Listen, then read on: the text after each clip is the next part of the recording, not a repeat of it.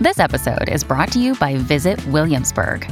In Williamsburg, Virginia, there's never too much of a good thing. Whether you're a foodie, a golfer, a history buff, a shopaholic, an outdoor enthusiast, or a thrill seeker, you'll find what you came for here and more.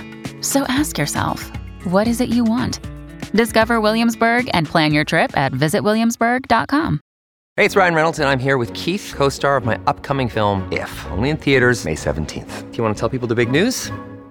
All right, I'll do it. Sign up now and you'll get unlimited for $15 a month and 6 months of Paramount Plus Essential Plan on us. MintMobile.com/switch. Upfront payment of $45 equivalent to $15 per month. Unlimited over 40 gigabytes per month. Face lower speeds. Videos at 480p. Active Mint customers by 531.24 get 6 months of Paramount Plus Essential Plan. Auto renews after 6 months. Offer ends May 31st, 2024. Separate Paramount Plus registration required. Terms and conditions apply if rated PG.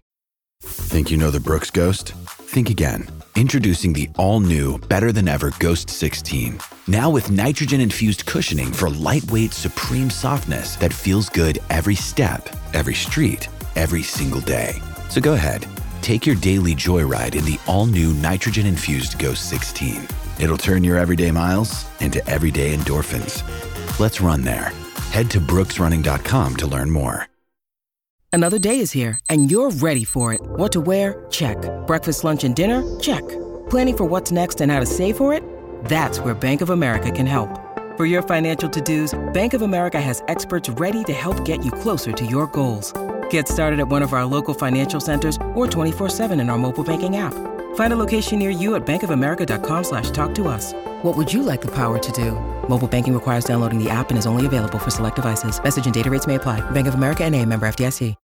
When you need mealtime inspiration, it's worth shopping Kroger, where you'll find over 30,000 mouth-watering choices that excite your inner foodie. And no matter what tasty choice you make, you'll enjoy our everyday low prices, plus extra ways to save, like digital coupons worth over $600 each week. You can also save up to $1 off per gallon at the pump with fuel points. More savings and more inspiring flavors make shopping Kroger worth it every time. Kroger, fresh for everyone. Fuel restrictions apply.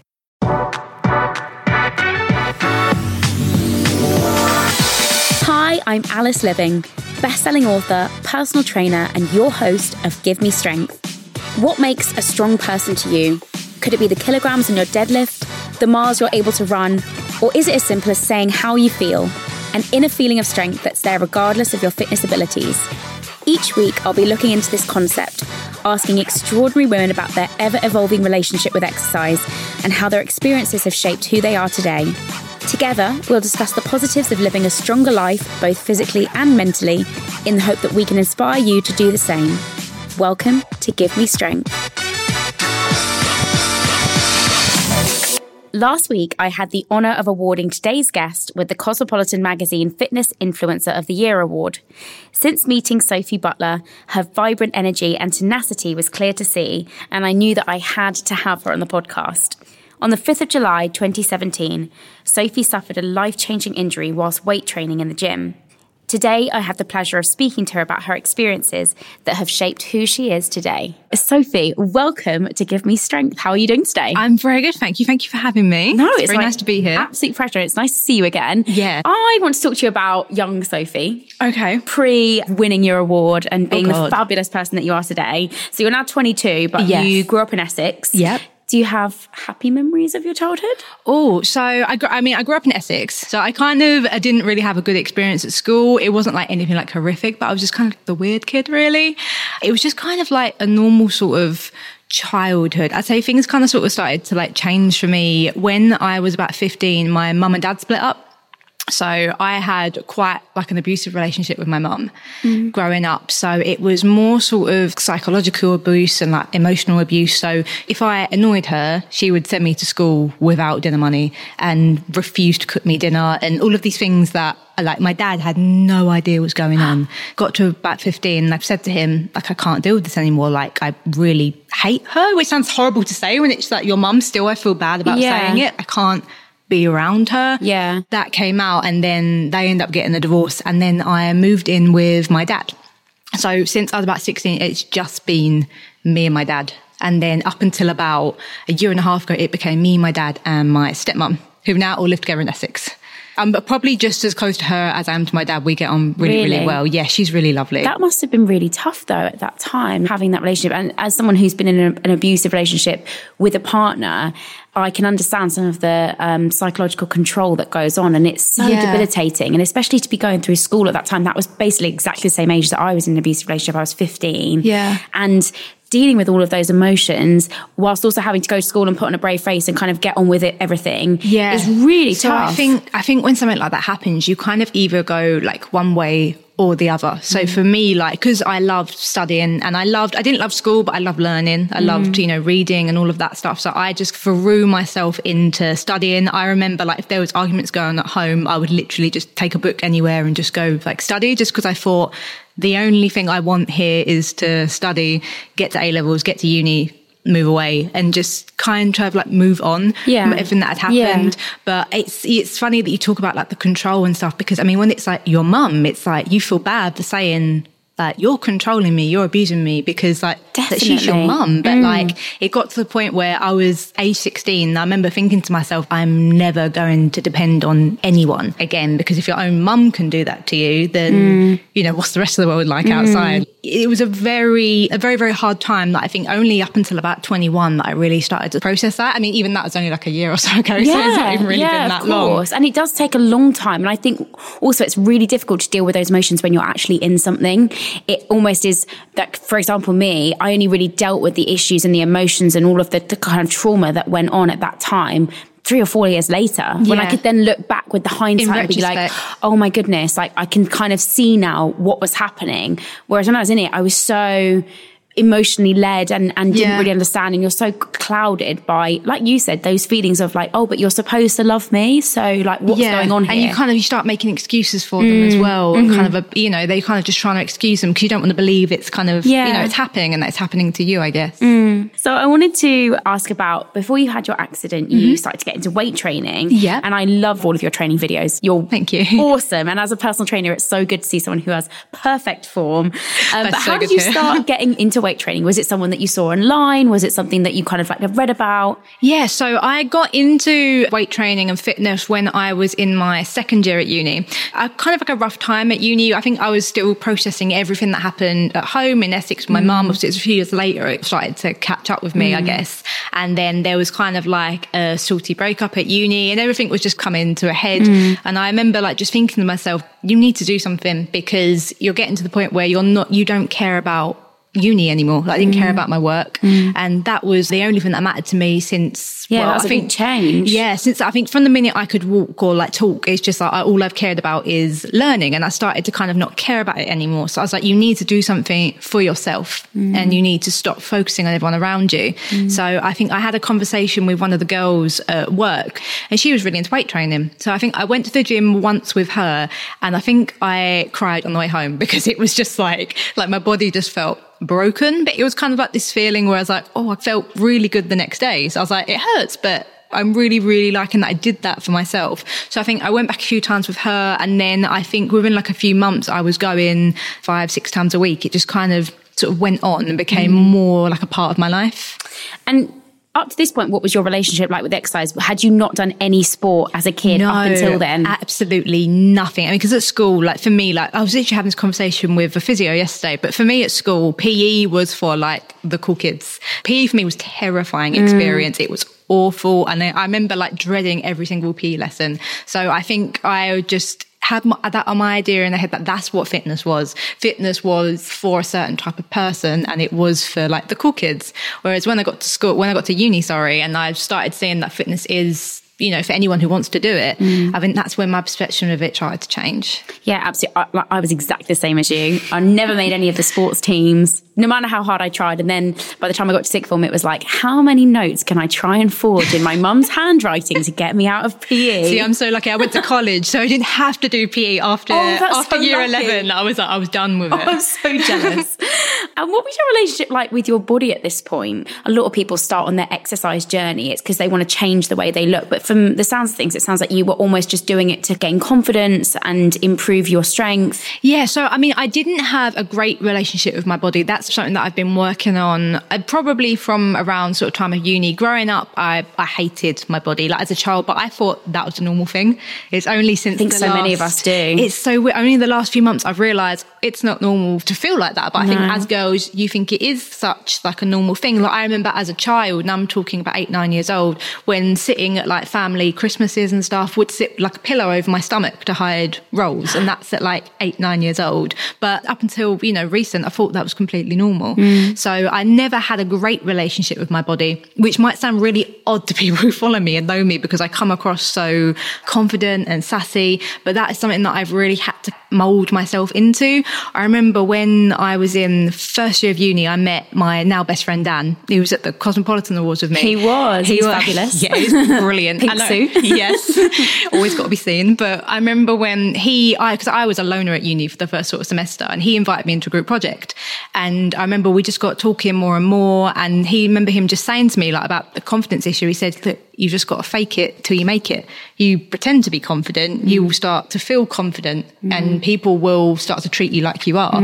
So I think I just kind of sort of adapted that mentality. It kind of rolled on into the gym. And then I think a few years later, looking at now, I think I genuinely am confident in who I am. And, but more so because I've just realised how worthless physical appearances are. Exactly. I think after my injury, I was just like, well, why does it matter anyway? Yeah. Like, I'm proud of my physical body, but it's not the end of the world. But also, like, I think, I don't know, I got to a point, certainly in my own journey, where I was like, hang on a second, like, I'm spending so much time and energy thinking about the way I look when I bring so much more to the table than that.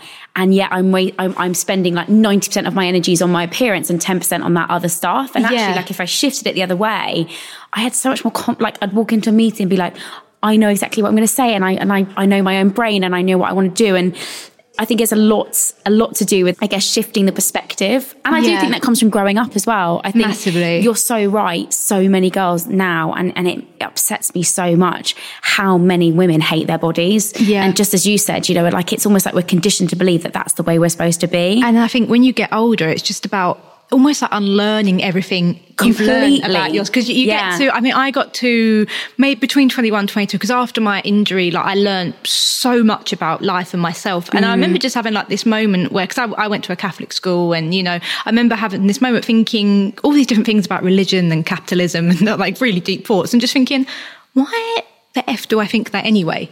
And I remember having all these thoughts and thinking, no, like you need to deconstruct everything. Like, why is that? Why? Like, why can't that be something else? Yeah. Well, I think we just develop, or I have certainly in the last few years developed critical thinking, which is something that I don't think we're encouraged to do really at school. Like at school, we're kind of like, this is the way that things are. This is how you do things. Answer the essay, get 12 marks. Exactly. Yeah. Oh my God, completely. Like I used to do the same on social media, that I just scroll through and take everything as gospel. Oh yeah, that's the way it should be. Oh, and that, especially in fitness, that's when it can become like so dangerous. And then suddenly my brain woke up one day and was like, why? Yeah. Why do I have to listen to what everyone else says? Develop your critical thinking, question stuff, ask why. Yeah.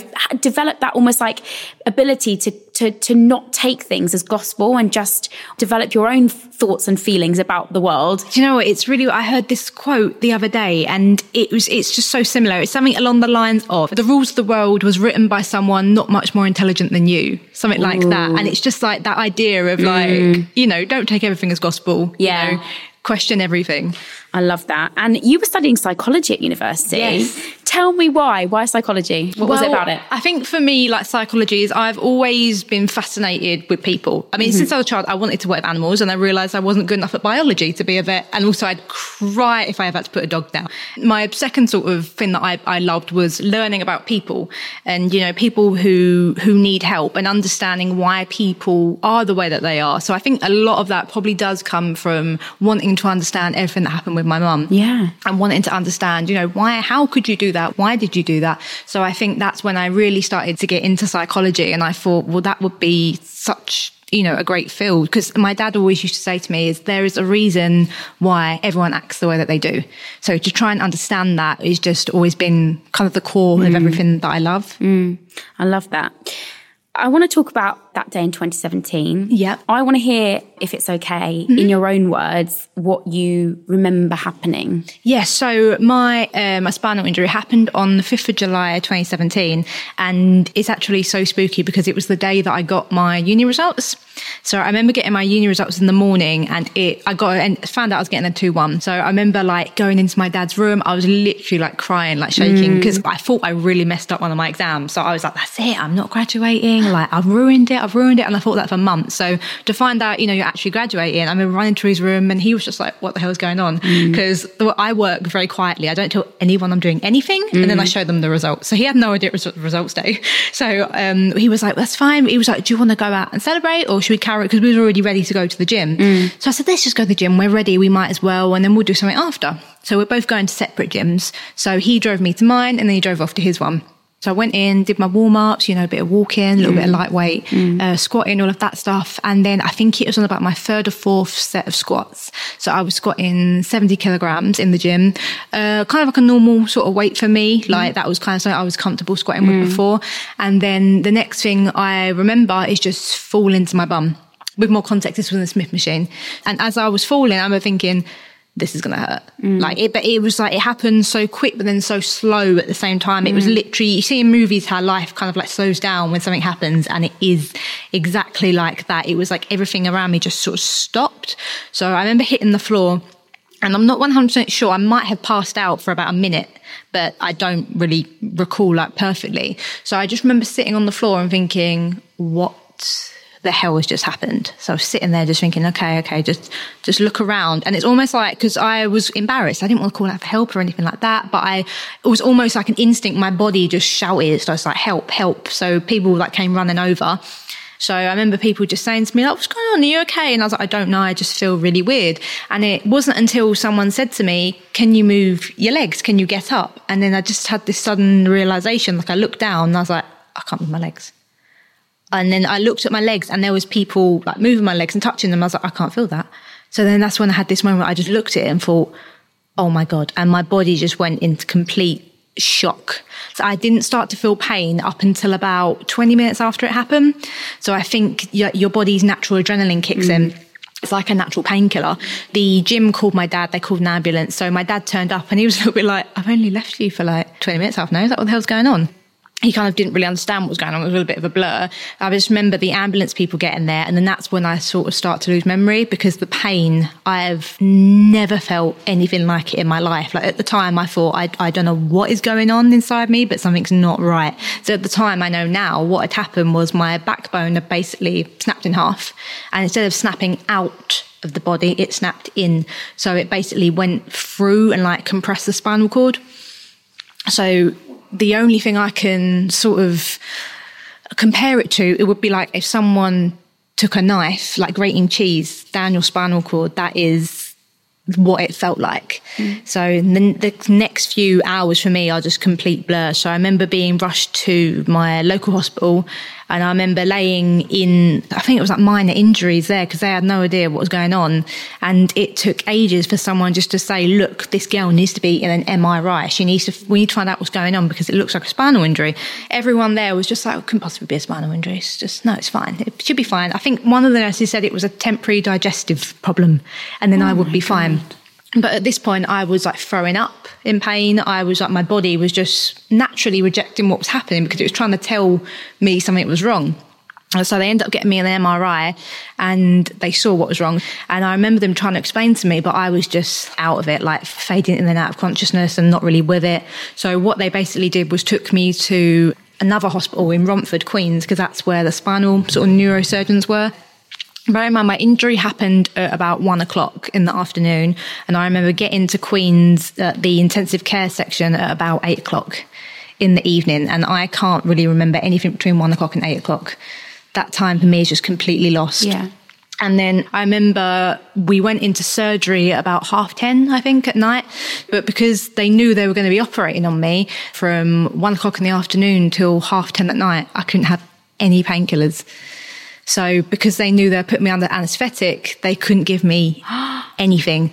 So I just remember just laying there, and I had basically pieces of bone just cutting into my spinal cord with no painkillers. And there was at one point, it was when I got to Romford, like the intensive care unit, maybe about 8:30, they were trying to prep me for surgery, take blood tests and do all of that stuff. And my body just completely, it almost like had like a fit, as if to say, look, someone do something, something's happening. And I just remember like my body basically went into a fit, like I was convulsing, I was throwing up. And that's when they were like, this girl needs to be in surgery like now. Because, you know, if it goes on for much longer, it's not going to be good. I actually read a quote from an article that you'd written where you said, and you put it so poetically, but you said, hours went by from hospital to hospital. I felt my heart growing weaker as it tried to set me free of the pain coursing through my body. In those initial hours, what was going through your mind? Were you completely out of it, or were you sort of just in a state of such panic that you almost went into shutdown mentally and physically? I think physically my body was shutting down. I mean, because it was physically so painful, I was just thinking, well, why don't you just stop breathing?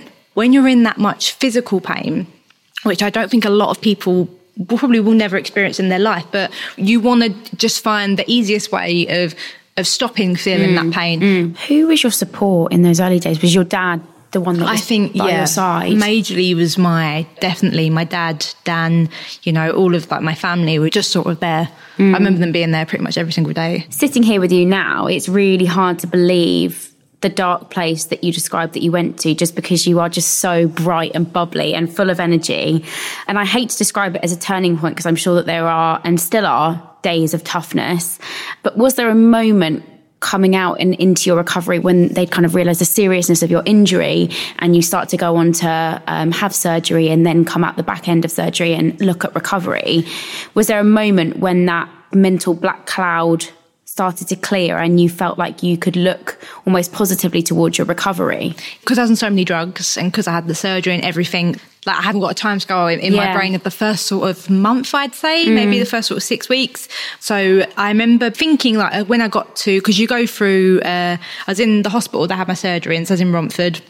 And then I got sent back to Basildon Hospital. And then when I was at Basildon, my local hospital, there was quite a lot of medical abuse. There was quite a lot of neglect. So, because I was a spinal injury and they're not, average nurses aren't equipped to deal with spinal injuries. It's like a specialist injury, but there wasn't a bed free at Stanmore. So I was at Basildon basically just laying in the bed waiting to get to rehab, which is where you can learn how to, get out of bed and learn how to do transfers and getting out of cars and things like that, and basically get ready to go home.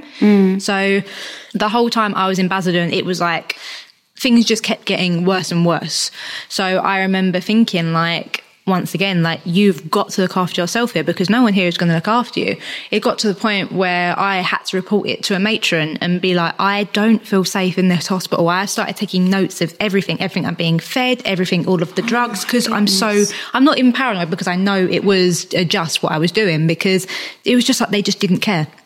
And it was only about 3 or 4. At this point, you have literally had a life-changing injury that has completely changed life as you know it. And yet you're not being given that, like, care that you so rightly deserve. I mean, there are so many examples of things that went wrong within the hospital. You think, you love the NHS and you love what they do for you, so you don't want to report it and you don't want to cause trouble for people who are already working 12 hours a day. And look, there's good and bad in everything. Yeah. And, you know, there are amazing doctors and nurses in the NHS, but there is also stuff that I'm sure, like you said, isn't up to standard and is quite simply horrifying. And I think what that demonstrates to me is the courageousness that you've got despite everything that was happening. You know, you're so confident to be able to be like, I know what I need and deserve, and this is not meeting my standards, and almost addressing that head on. That takes a lot of guts, particularly having gone through what you'd gone through. And I think that's amazing in itself. So you addressed those issues, and were you then moved? Yeah. So I basically said to the matron, you know, I pointed out nurses or HAs, whatever they were, their titles. And I just said, they are not looking after me anymore. It's gone past the point of them saying sorry and addressing their problems. They are not looking after me, period. So there was only about 3 or 4 nurses on the ward who were allowed to care for me, because it got to that point. And so I remember, I think about a week after that, I got the news that I was being moved to Stanmore.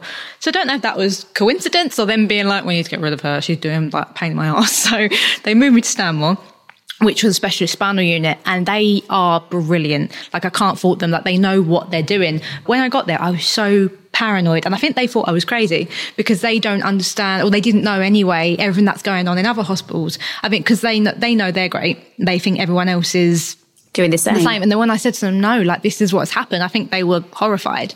And I think I'd only been at Stanmore for about 2 weeks. And then that's when my boyfriend at the time came to the hospital, and he broke up with me there and then in the hospital.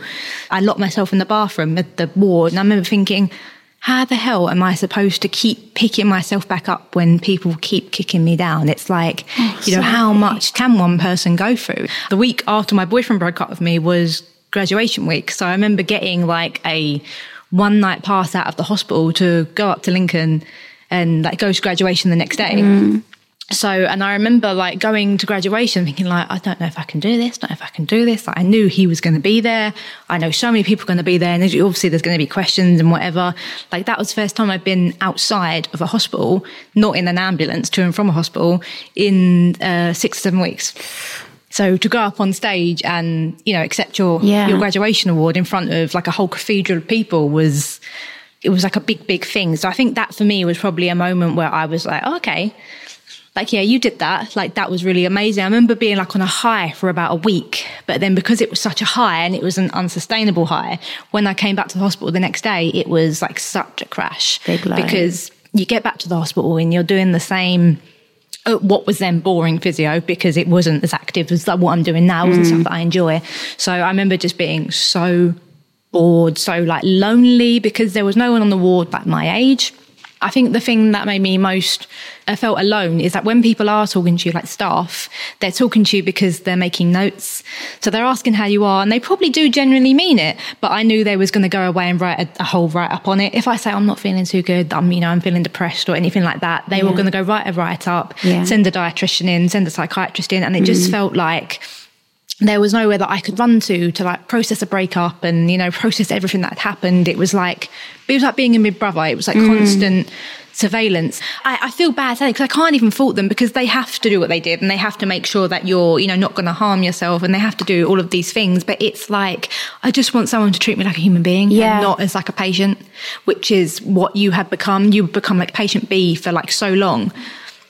It just became like, well, but who am I? Like, who? And your identity is kind of like, well, actually, completely gone. And you just get into like, I remember being like so depressed, like really genuinely like the most depressed I think I've ever been, and hopefully will ever be. It was like a really, really low point where just felt absolutely nothing. Like, I didn't even feel sad. It had gone past the point of feeling sad. Like numbness. It was just, that's exactly what it was, completely numb. Like, I remember people trying to bring me in food that I liked and whatever, and I was like, I'm not hungry. Like, I'm never hungry anymore. So they tried to get a dietitian to speak to me, and then they realised it wasn't a physical thing, so they got a psychiatrist to speak to me, and they were all good at what they did, but it was just like something I had to go through. I think it was like a process you have to go through, but nothing kind of infused me. There was nothing that made me passionate there. Like today, like, I get out of bed, I wake up and I think, God, I can't wait to get to the gym. I can't wait to have a coffee, like the smallest little things. Whereas like then it was like, oh, great, like I have to get out of bed and see people, do I? Yeah. Everything was like an effort. It was just like, it was like being like like a zombie. We'll be back after this.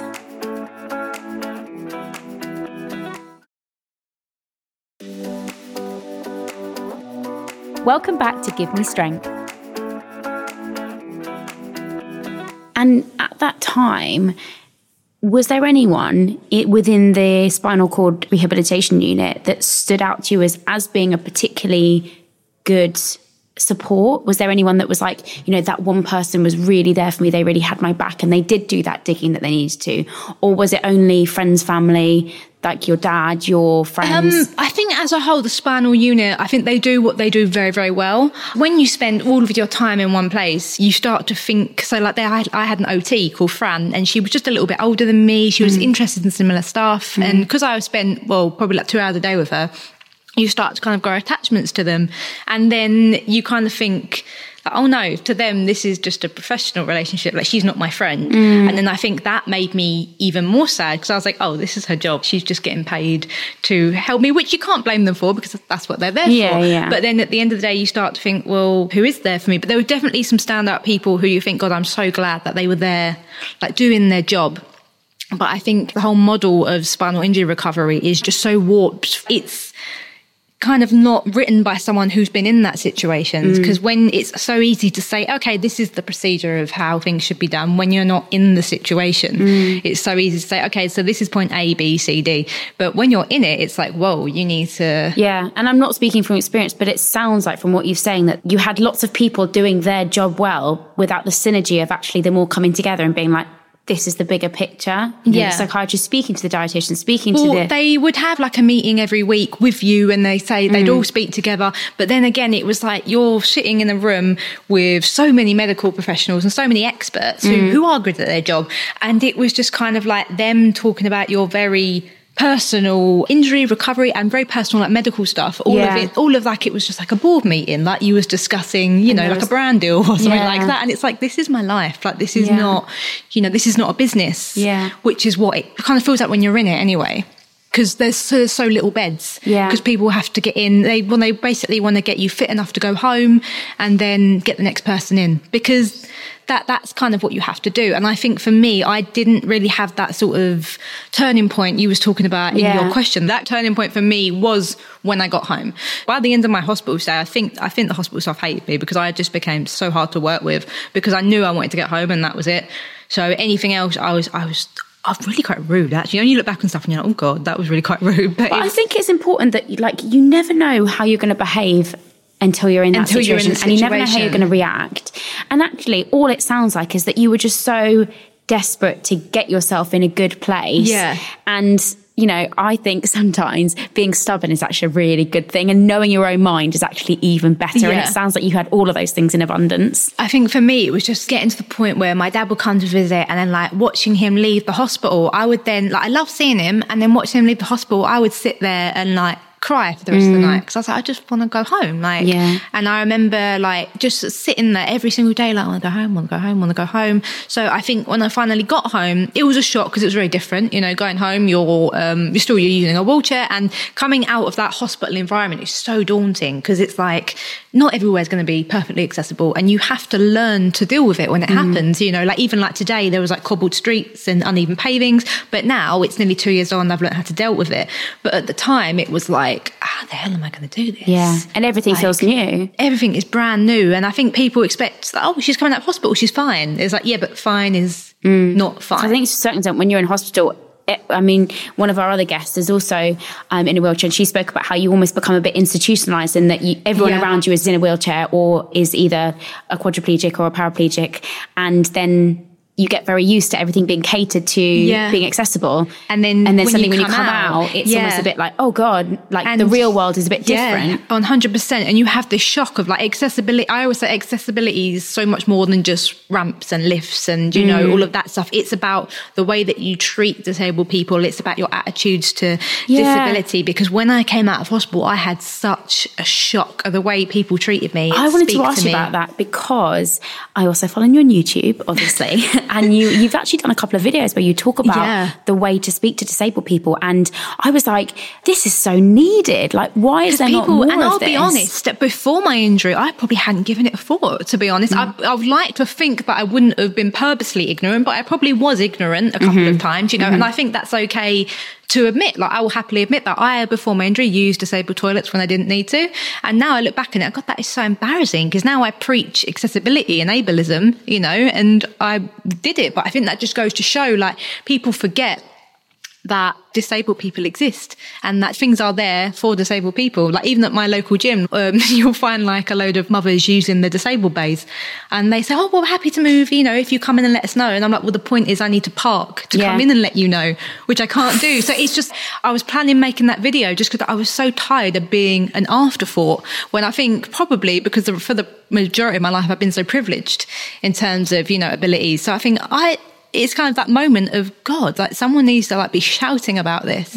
I do think you're totally right when what you say about privilege. There's that for me, for example, like, I've really had my eyes opened to the privilege that I have now and how important that inclusiveness and diversity is. Yeah. But it's really only been in the last few years, and it's been a real learning curve for me. And it's definitely been something that I'm still trying to learn and work on, because I think all of us have work to do in this department. I think 100%. all of us can always do more. There's never enough that you can do. I think the most important thing is like a willingness to learn, because the one thing like I can't start, I'm very, you know, open to talk with people who have different opinions and different values and all of that stuff. But if you're not willing to learn and listen, for me, that's just a no-go. But I think with brands, if they're, because, you know, I was the first disabled person to sign with Gymshark. So for me, like that was a big thing personally, because I love Gymshark. He's been wearing them for years. Yeah. So to be recognised as the first disabled athlete was, you know, mind-blowing to me. But I think the thing that really made me want to sign with them is when I went up there, first of all, they treated me like a human being, which a lot of people don't when you're out. So they just treated me like someone they wanted on their team.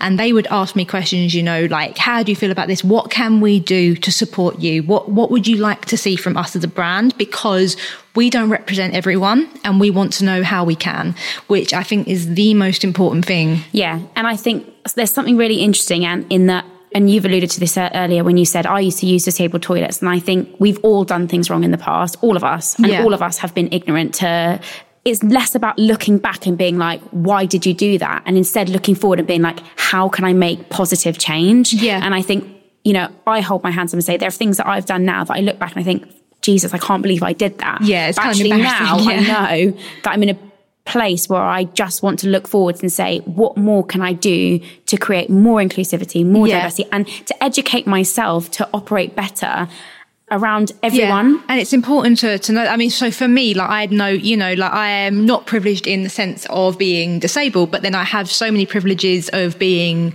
white, of being from, you know, a fairly sort of stable income family. So I think it's just about noticing that having privilege doesn't mean that you haven't had a hard life, because I know I haven't had an easy life and I've overcome things, but then I can notice, okay, but being white is something that hasn't hindered that. So it's just about, you know, realizing your privileges and realizing what you can do to help, because especially with disability and that intersection is we need able-bodied people, because the sad story is that disabled people's voices aren't heard enough.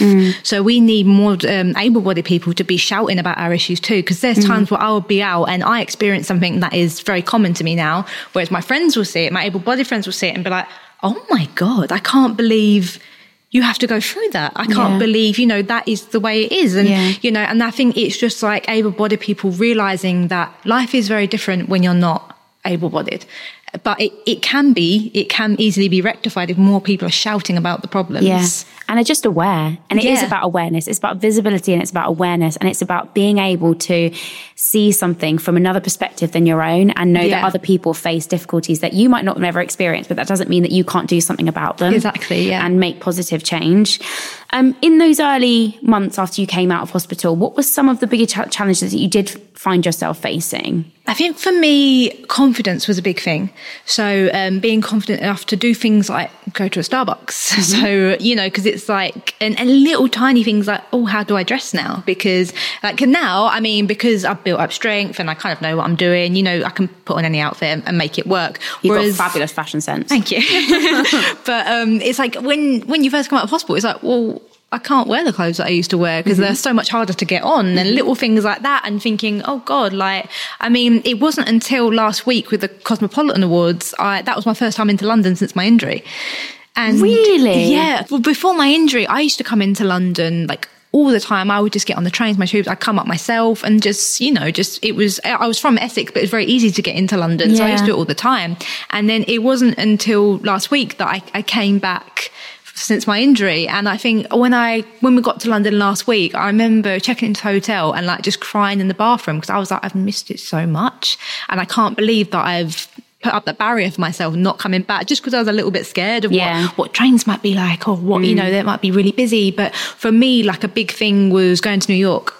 So I went to New York in March, and that was my first flight with my injury. So that was like a massive, massive turning point for me, where I was like, well, if you can travel all the way to New York, you can get on the train, go to London, for God's sake. Like, stop putting barriers up for yourself. And there's always, the first time is always the hardest as well, isn't it? Yeah. You know, and once like, you've done it once, it's the easier and easier it gets. So like, once I gone to New York, I came back and thought, do you know what, I'm going to go into London, like give it a try. And then I think I left London last week being like, yeah, I'm going to move here soon. Like, I was like, oh, I hope you do. I miss it so much. But there's like loads of things like that, where even like, so like wheeling around to the gym for myself, because we purposely got a house that was for me within wheeling distance of the gym, so that I could get back into training. And like getting back into training itself after having the injury in the gym was probably one of the biggest things. That was probably like the first thing I had to overcome to kind of get everything else in motion, I guess. And are there people at your gym that have been really supportive to you? I know that you've had specific rehab with people. Yeah, so that wasn't at your gym though, was it? Is it somewhere else? So I train myself just at like a local leisure centre gym. So I made a friend at the gym, so she kind of will come with me. Mainly, she helps me film my workouts. So like she does content, gotta be done. You know, got to curate it. So yeah, she's been brilliant. Like she helped me with like all of that stuff. And then I train as well at a physio centre. So spinal injury therapy it's not on the NHS. So all of the physio and everything that I do is not NHS funded. You have to pay for it yourself. So, which shocks everyone. Like, no one knows that, because the way the NHS looks at it is like, it's not like a cure, basically. So there's not like enough definitive proof for it to be on the NHS. But the things that I do in physio, it has just been absolutely amazing for me. Like the team that I work with, Prime Physio in Royston, I honestly could not praise them enough. If I hadn't had my parents being there, basically being like, you need to do this, you need to do this, I would have very easily have slipped further into depression and like, you know, not have done all of the things that I've done. I probably wouldn't have gone to physio. I, probably wouldn't have started to work and to do this stuff. It's just like, I think them opportunities are there for disabled people, but it's knowing where to go. And knowing where to get them. And I think the main thing is bridging that gap between discharge from hospital and starting normal life, as they call it, getting back to normal life. Obviously, we've spoken a lot about the physical, but I wondered if you could speak about how your mental health really suffered and some of the things that you've done to help get that into a better place. Yeah, so for me, it's really weird because it's kind of been very, like, as they say, like recovery is not linear. No. It's, you're going to, whatever recovery that is. So it might not be spinal injury, it might be eating disorders, or it might be any type of mental health recovery, even like breaking your leg or something like that. I think for me, the main thing was realizing that. So realizing that it's not all going to be fine one day and then carry on to be fine. So, but I think the main thing that helped for me was actually conquering that fear of the gym again. So I had my injury in July and I left hospital in November. So it's 4 months in hospital. And then I started going to the gym again in January. So from July through till January, I hadn't worked out. I'd done physio, but that was mainly very basic physio, like learning how to transfer. So getting out of the chair and into cars and things like that. So I'd lost a lot of muscle. I'd gained a bit of fat and I just felt so unhealthy and I felt just so crap within myself. I just felt like, again, like I did in second year, like I need to do something. But I thought I can't go back to the gym because, that was like my haven. And then it became like a nightmare for me.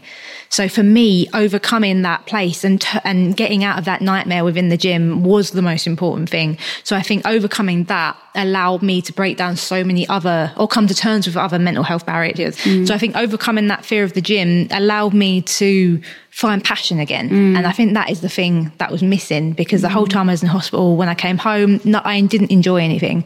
Like there was nothing that made me want to jump out of bed and like, I need to do this, need to do that. So being able to get back into the gym and challenge myself physically and mentally as well, it just gave me passion again, which I think was the most important thing. And also give you that identity back, Yeah.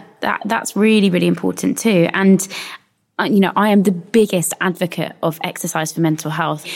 I sit here as someone who has used it for so many of the wrong reasons and then suddenly realized that actually like all the reasons that I used to want it for are pretty redundant. And actually, like me going to the gym and doing a slow hour training session does wonders for my mental health. Yeah. And I think you are a prime example of where exercise is, so good for clearing that mental fog, to getting you in a better space, giving you the confidence to having just enjoyment out of that me time. And it's me time. It's, you know, you go in, you focus on yourself, you work on yourself, and you come out and you always feel great. And it was like, for me, like, especially within like the first sort of few months of coming home, recovery and stuff, because I've got a lot more independence. So like, you know, I will go out and do things on my own now. And, you know, I'm hopefully passing my driving test soon, which will be, you know, the big thing where I will just be fully independent. But like in the first sort of bits of recovery where you're dependent on so many people, to be able to go to the gym and do something for yourself and not have to be around people and talk to people. And it's just like, you actually get to go and just be by yourself, which is so important. Like, because you're like, okay, I can do that on my own. Like, I didn't have to have someone do that for me. Definitely. Let's talk about social media. Okay. Sophie Butler. Oh God, yeah. You've used it in such an incredible way to document your recovery and your new life as a paraplegic. It's really, really brave and so needed to hear voices like yourself, and like we were talking about in terms of visibility, to have people like yourself talking about your injury so openly and honestly. What gave you the idea to use that as a tool, I guess, to document your recovery? Well, I think literally, I remember before my injury, me and Dan I remember we had a conversation in a Starbucks over lunch, like proper millennials. And we were basically saying, like, he said to me, like, because he's not into fitness whatsoever, but I remember him saying, like, I really like your fitness stuff that you're starting to do on Instagram, and I think it could really benefit a lot of people. Why don't you start doing that? And I was like, what? Like one of them, like influencer people? Like, you mean like what, posting your workouts and stuff? I was like, what? And he was like, yeah, do that. And I remember just being like, I could never film myself in the gym. It's so embarrassing. But yeah, so I kind of had the idea before my injury, and then the injury happened, and I just had so many thoughts and feelings. And I'm talking about all different types of subjects, from fitness to capitalism and religion and, you know, feminism and all them sorts of stuff. And I was writing them down on my laptop while I was in hospital. And then it started to make sense to me when I came out of hospital to like visualize this stuff. And why don't you just record it and then share it with people? I think my friend sent my profile to Grace Fit, who, because she's quite a good friend of mine now, but at the time I was just like the biggest fan of hers. Like, I was just like such a fan. Like, I've always admired her so much. She's such a good businesswoman. She's incredible. You know, amazing little egg. But when she found my profile and she started to share it and be like, this is really amazing stuff, that's when I kind of had that moment of like, this is really good what you're doing. You're doing good, girl. I read a quote from you where you talk about pushing not only yourself, but also people's expectations of you. Why is this so important for you? I think because people think certain things of me, I just kind of always want to just be like, no. Like, let's not get it twisted. This is how it is. And I think the main thing for me is because people expect disabled people to be a certain way, I just always want to show that, no, it's not like that. Like, I think some people expect me to be like all dependent on people and quite shy and reserved and not do anything. And I'm like, well, no, like I'm doing all of these amazing things. Like I'm, you know, going up to London, I'm in talks with brands and like doing these things. Like I have like a very exciting life, which I want people to understand. And like, no, that happened because I made it happen. Like, and I managed to turn this thing into this. Like I did that.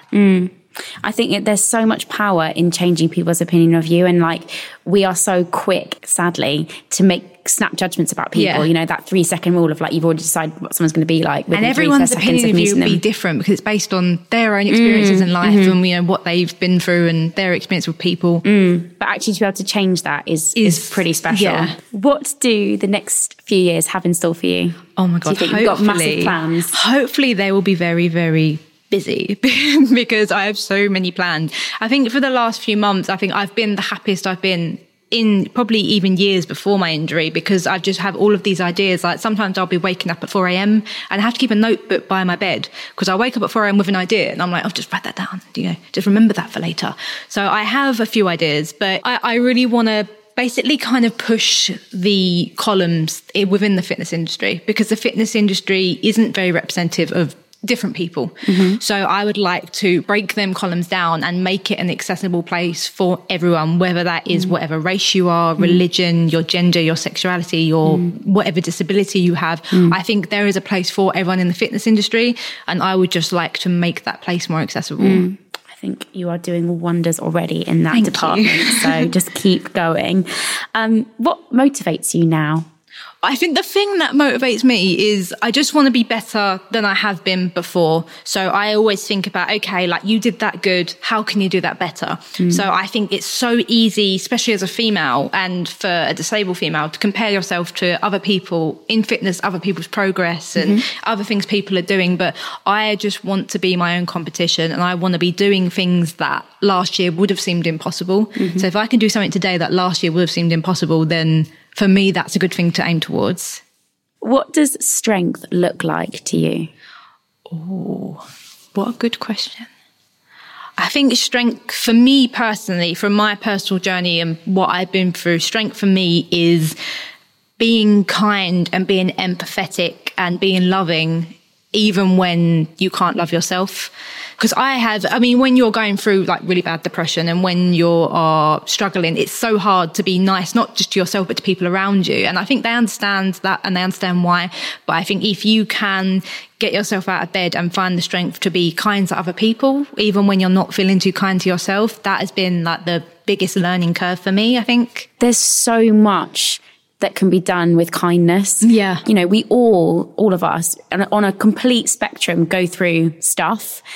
But if you can still get out of bed and be kind. Because it makes you smile. Like when I think there was this quote from Ricky Gervais's new show. The thing about happiness is it's so special that it doesn't matter if it's you or someone else. Yeah. So, if you can make someone else's day, if you can make someone else happy, I think it makes you happy within yourself. I always say like some of my best conversations in my day are with my barista at the coffee shop, because honestly, it makes my day because I feel like I've chatted You've to had someone. like a genuine interaction. Which like is so, I asked someone, where was I the other day? I think I was in like Tesco's or something. I was somewhere, and I said to this guy, I just turned around to him because he was next to me and he looked a bit confused. And I went, "Are you all right?" Like I just asked him, "Are you okay?" And he looked at me and he just went, "Do you know, you're the first person to ask me that in a very long." And I like sat there and like, don't cry, don't cry, don't cry. Like one of the moments I don't cry, it looks patronising, but I was like, oh God, like it's just, I think if we just spent more time asking each other, are you okay? And not just, are you okay? Say, yes, I don't want to know. Okay. Yeah. Like, oh, how are you? Are you actually okay? Yeah. I think, we could really break down some needed to break down barriers. I completely agree with you. And I think that is just such a wonderful answer. My final question for you is, who in your life demonstrates strength the most? I've met so many strong people. I've met so many inspiring people, especially with having an injury. I've met so many people with injuries who have overcome barriers and made amazing progress. So I think I take inspiration and strength from everyone that I meet. I think because I'm so young, I try to take a little bit of something from everyone. But I think just from like knowing my dad, I'm going to have to say my dad, just because I've never met someone who works so hard and expects very little back in return. And it's the same with his relationships. I think the other day, like he went to work at like 6 a.m. and then didn't come back till about 11 p.m. And then still came back the next day and was, do you want me to make you breakfast? Do you want me to give you a lift anywhere? And I've never just met someone so selfless. Yeah, and I was about to say selfless. Just absolutely just the perfect example of what I think a human being should be. That's just the dream, isn't it? And I think like selflessness is one of those qualities in someone where you're like, you are amazing. Yeah, genuine. I don't think I've ever met anyone as special or articulate or as wonderful as you, Sophie. Oh, that's so nice to hear. There was one thing that I did pull out, having read that article, that I wanted to end this episode with, and it's a quote from you, and it is so special, and it gave me goosebumps, so I'm going to finish by reading it. You said, "I want anyone who reads my story to feel inspired to simply live, to take control of their lives and make it their own. But especially women, because I feel that for years, society has told us the positions that we can and can't take in life, and it's reinforced the expectations that are thrust upon us. So it's time that we take this world and redefine it as our own. Regardless of your gender, race, sexuality, social status, or so-called disability, it's time girls knew that they can run the world and that the revolution starts from within them." I love how I got a Beyonce quote in there. That was very cheeky of me. You know, when I was reading it then, I was like, oh, she got the Beyonce quote in there. Had to, all the time. Sophie, I cannot explain to you how wonderful it's been to have you on this podcast. It's been so lovely being here. Thank you. So honoured. Second visit to London. Yes, not bad. And it has been such a pleasure. So thank you so much. And I'm just wishing you all the success for the future.